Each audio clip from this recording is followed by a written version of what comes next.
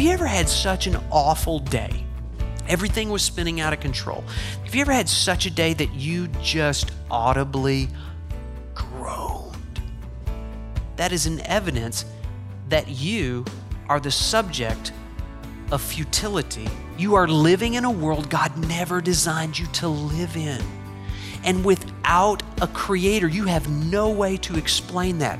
Your life is hopeless and purposeless and meaningless and random.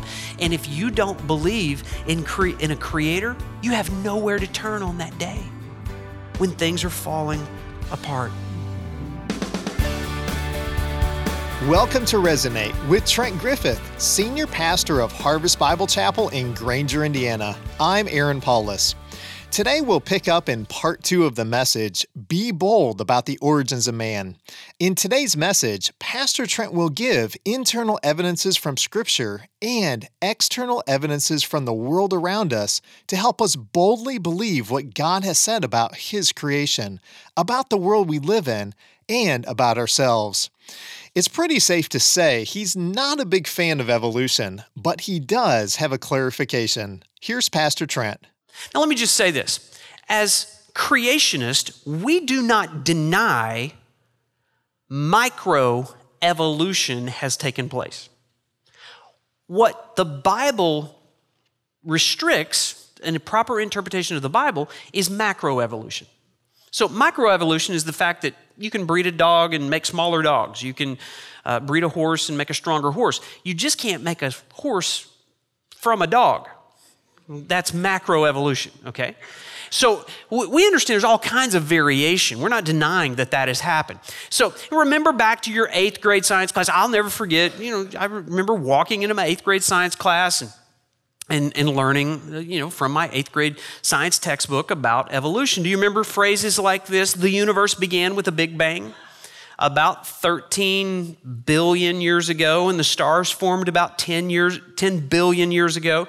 The sun formed about 5 billion years ago, and modern Earth about 4.5 billion years ago.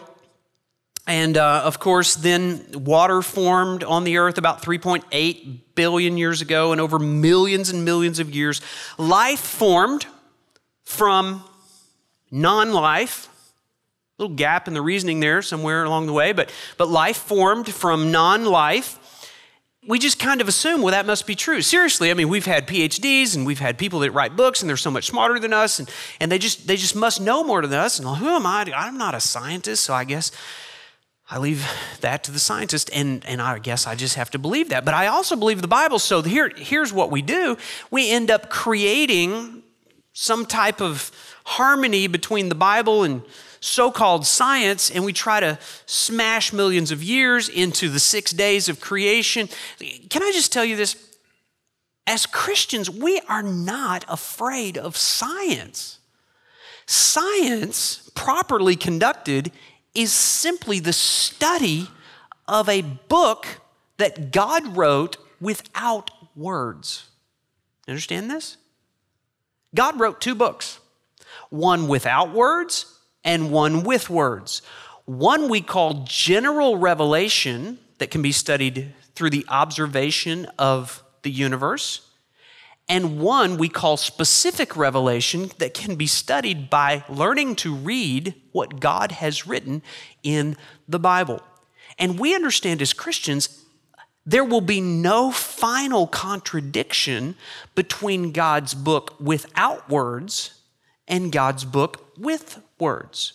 And if there is an apparent contradiction between the 2 books, understanding God is not contradictory, that we are either misinterpreting what we're seeing in the book without words or misinterpreting the books we're seeing with words, ultimately, they say the same thing because God wrote both.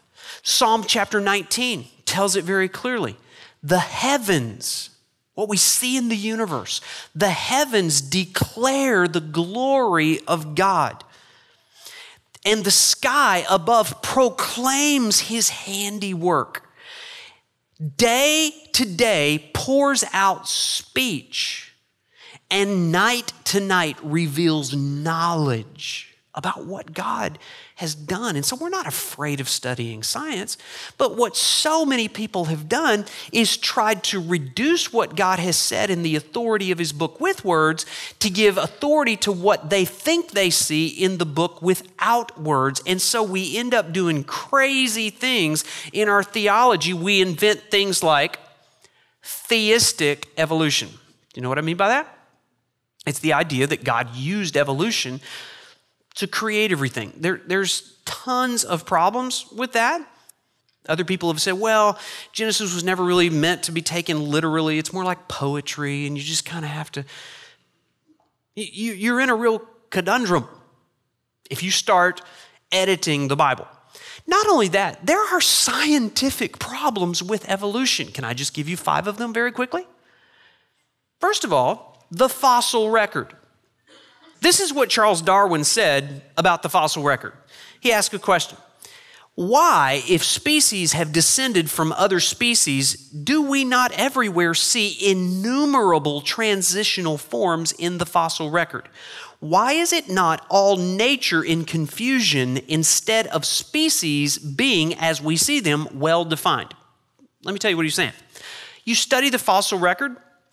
If evolution is the way all this happened, you would expect to see in the fossil record fish, and then like a frog-like fish, and then a fish-like frog, and then a frog. But if you look at the fossils, what do you see? Fish, frog. Where's everything in between? It's not there. And so Charles Darwin actually admitted, he said this, the fossil record is the most obvious and gravest objection which can be urged against my theory. Okay, let's go with that one. That's enough. Since you said that's a good one, let's use that one. It doesn't work. Or we could talk about the complexity of advantageous mutations. Evolution would say that all that we see as we've been upgraded from amoebas to human beings is these slight genetic changes that give us an advantage over those that didn't get the change. And so all you have to do is have an upgrade. You have to be a little stronger, you have to see a little better, you have to hear a little better, and then find somebody else to marry and then have a baby that has that genetic change. And over millions of years of time, it just all keeps getting better and we're still evolving. Well, that's a problem because every genetic mutation would have to give an advantage, and it doesn't work because 99.5% of all genetic mutations actually fuels extinction, not evolution. It actually would kill you. Let me put it this way. There's a bug named the bombardier beetle. He's a handsome critter, don't you think? Now, let me tell you about the bombardier beetle. He has a defense mechanism in him that is absolutely amazing. He has these 2 swivel cannons on his tail that he uses to shoot poisonous gas at 212 degrees at any potential predator that's coming along. So imagine a mean old army ant comes to drag Mr. Bombardier Beetle back home to his friends for a party. And this ant unsuspectingly sinks up and gets blown away by this toxic gas. Do you know what it takes for that to happen? If you take the chemicals inside the bombardier beetle, what you find is it has actually 2 distinct chemicals that if you take them out of the bombardier beetle and you put them together in a laboratory, they actually explode. They spontaneously combust. So the question is, why don't they blow up the beetle, right? Well, the beetle has an inhibitor enzyme. And it's not until these 2 chemicals go into the combustion chambers where he preloads his ammunition that the chemical, the inhibitor is removed. And then he actually has the ability to aim and fire. He can go up, he can go down and move it directly toward his predator and then fire this stuff. It actually makes a boom, and the stuff comes out at 212 degrees. Now, it doesn't kill the ant, but for a while it does kill the ant's appetite for the beetle. Do you understand what would have to take place evolutionarily speaking in order for that to happen? What if the beetle would somehow develop the genetic mutation that would give him the two chemicals before he evolves the inhibitor?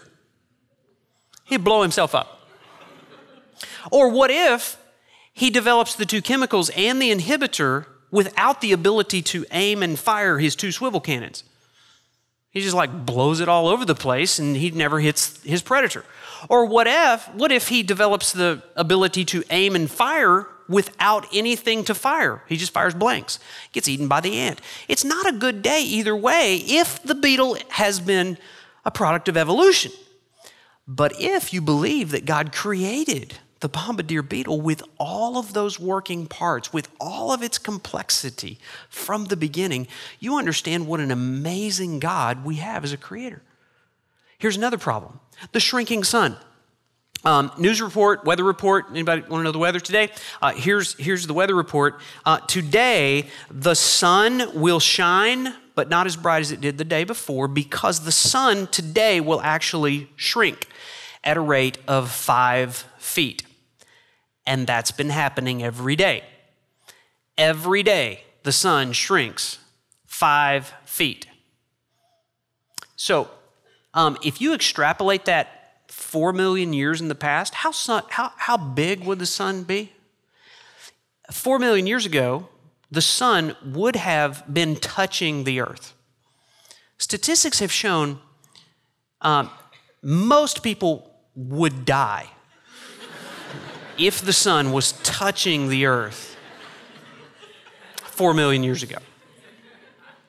A great inhibitor to the product of evolution. Here's another problem: the drifting moon. The moon is actually moving away from the earth at a rate of 2 inches per year. 4 million years ago, the moon would have been so close to the earth that the earth would have been flooded by the gravitational pull of the tide, that it would have flooded the continents twice every day. And statistics have shown that you can't survive one drowning a day. And then here's the best understanding. It's the scientific law of thermodynamics. Do you know about the laws of thermodynamics? There are 2 of them. The second law of thermodynamics, do you know about this? It's simply this: that everything in the universe tends toward disorder. It's called the law of entropy, okay? So you go through a drive-thru at Chick-fil-A, you get you a large Diet Coke, you sit in your car, you come back, you forget about it, you come back at the end of the day, what do you have? It's like there's no ice, there's no fizz. What happened? Second law of thermodynamics: everything in the Coke went from complex to simple. Everything went from order to disorder. That is a scientific law that is observable in the universe. There is no debate in the scientific community about the second law of thermodynamics. What do you do when a theory contradicts a law? Do you throw out the law, or do you question the theory? You question theory. Did you know that the second law of thermodynamics actually proves what the Bible has to say?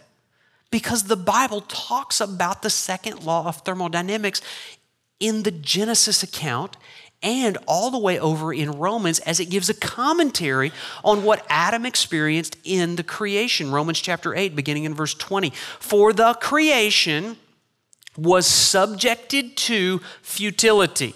Now, we read that God created it good, but it was subjected to futility, not willingly, because of him, Adam, who subjected it, in hope that the creation itself will be set free from its bondage to corruption and obtain the freedom of the glory of the children of God. The context of this is all hope. It's looking forward.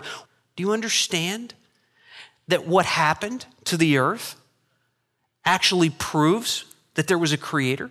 In Romans chapter 8, it says in verse 22, we know that the whole creation has been groaning together in the pains of childbirth until now. And not only the creation, but we ourselves groan inwardly as we await eagerly the adoption of sons and the redemption of our bodies, for in this we were saved. Have you ever had such an awful day? Everything was spinning out of control. There was disease, there was death, there was chaos, there was calamity, there was heartbreak. Have you ever had such a day that you just audibly groaned? If you've ever had a day like that, that is an evidence that you are the subject of futility, the second law of thermodynamics, the curse. You are living in a world God never designed you to live in. And without a creator, you have no way to explain that. Your life is hopeless and purposeless and meaningless and random. And if you don't believe in a creator, you have nowhere to turn on that day when things are falling apart. Simply put, I do not have enough faith to believe in evolution. With all of its gaps, with all of its holes, do you know it takes more faith to believe in evolution than it does to believe that a loving, intelligent designer created the world with purpose and hope and put you in the midst of it and wants you to know him?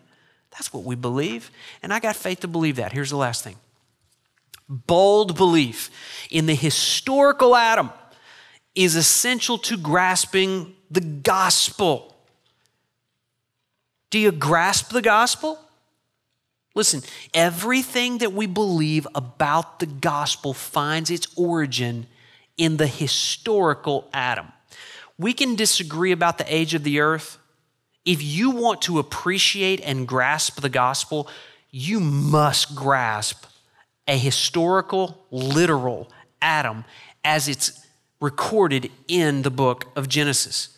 Because from Adam flows the entire human race. Adam's historicity is foundational to every doctrine in the rest of the Bible.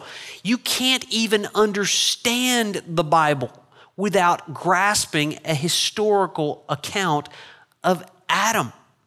And the Bible presents Adam as a single individual, not as a group of ancestors that evolved.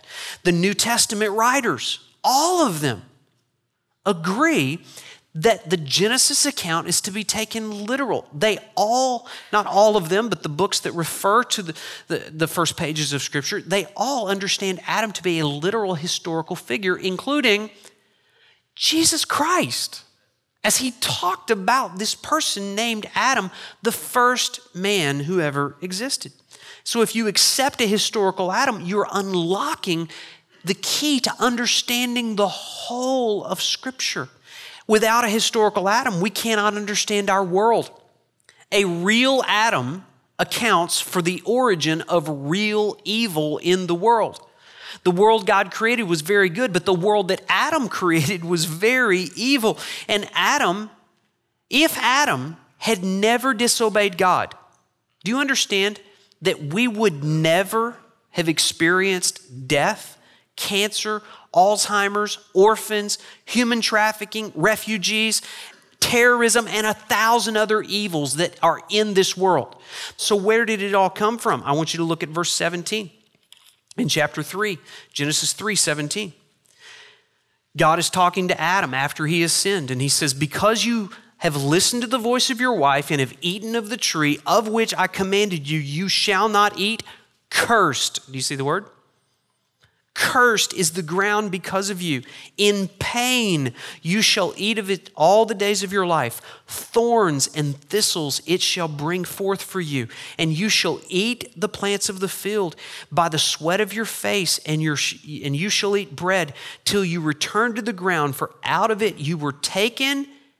For you are dust, and to dust you shall return. The introduction of death. Every time you go to a funeral, you understand you are experiencing the result that came from a real Adam committing real sin, introducing real death into the world that we live in, not the one that God designed us to live in. Without a historical Adam, you can't even understand your sin. If Adam is a fable, sin is a fable. If sin is a fable, the gospel is a fable. If a real Adam did not commit real sin, then we do not need a real Savior to provide real forgiveness, real grace through dying a real death on a real cross. So we believe in a historical Adam. I want you to look down at verse 21. And the Lord God made for Adam. Now just stop and think about that. God's created Adam, put him in a perfect environment, gave him a perfect command. Adam rebels, disobeys, commits tyranny against the God of the universe, sets himself up as God, and God lovingly, graciously still comes after Adam. The Bible should have ended in verse 17. And yet, because God is a loving God, he came and made one more thing for Adam. Look at what it says in verse 21. And the Lord God made for Adam and for his wife garments of skin and clothed them. Skins. Where did God get skins? From an animal. How did God get skin off an animal?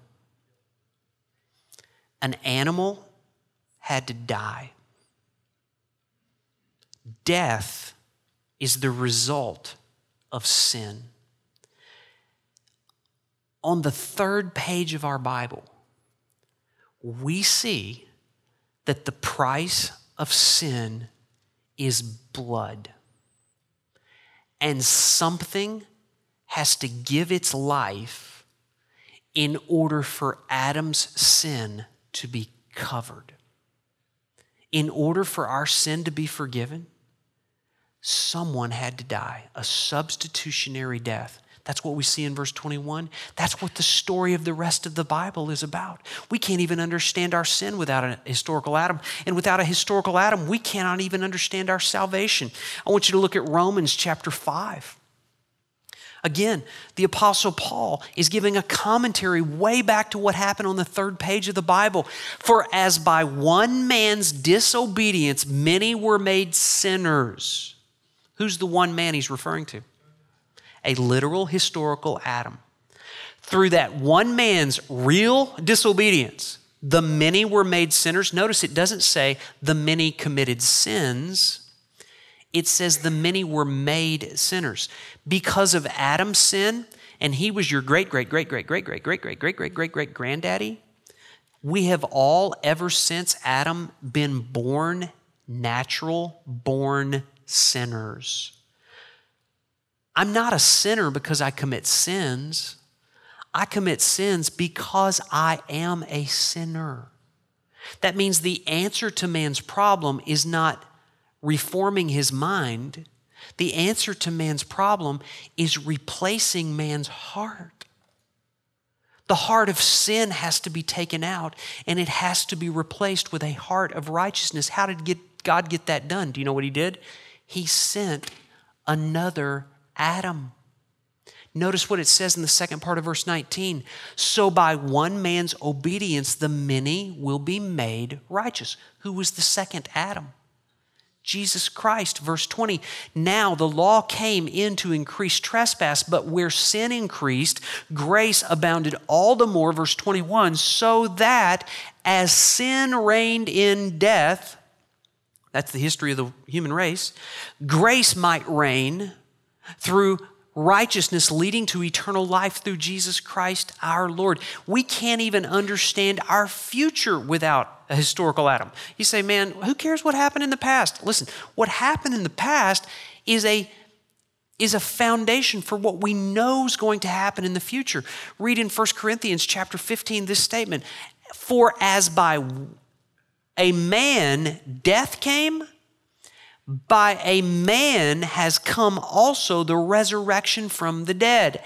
For as in Adam all die, so in Christ shall all be made alive." It's as if Paul sums up human history in two men.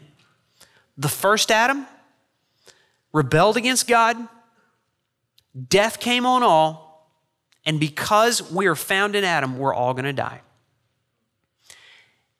And the second man, Jesus Christ, came so that by believing in the second Adam, we can be connected to Christ and be found in Christ. Here's the reality. Here's the sum of everything we're saying.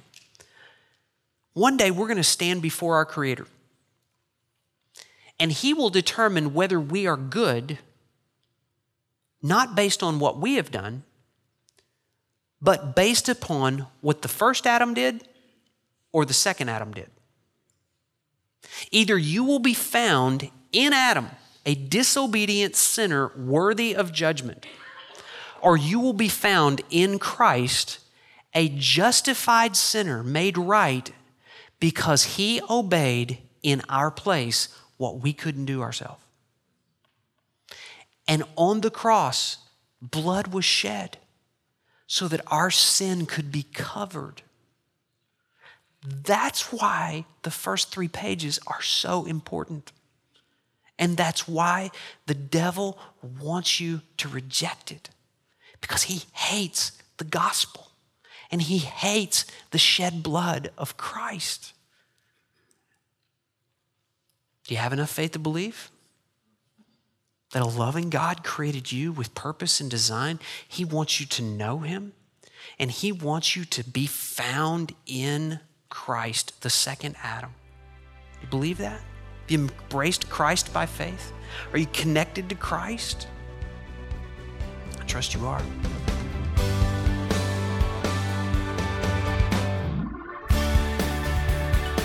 As it says in 1 Corinthians 15, "As by a man death came, by a man has come also the resurrection from the dead. For as in Adam all die, so also in Christ shall all be made alive." Well, in today's message, Pastor Trent gave us a closer look at the historical Adam as the key to unlocking a better understanding of the world, of sin, of salvation, and of our future. So as in Adam's disobedience, all die, in Christ's obedience, all may live. Well, I hope you've been encouraged by today's message, and we'd love to invite you to visit us at Harvest Granger for one of our weekend worship services, Saturdays at 5 p.m. and Sundays at 9 a.m. and 11 a.m. You can find us on Hickory Road in Granger, just north of University Park Mall. Well, I'm Aaron Paulus. Thanks for joining us today, and my prayer is that God's Word will resonate in your heart and mind this week. Resonate is a radio ministry of Harvest Bible Chapel, Granger. Visit us online at harvestgranger.org.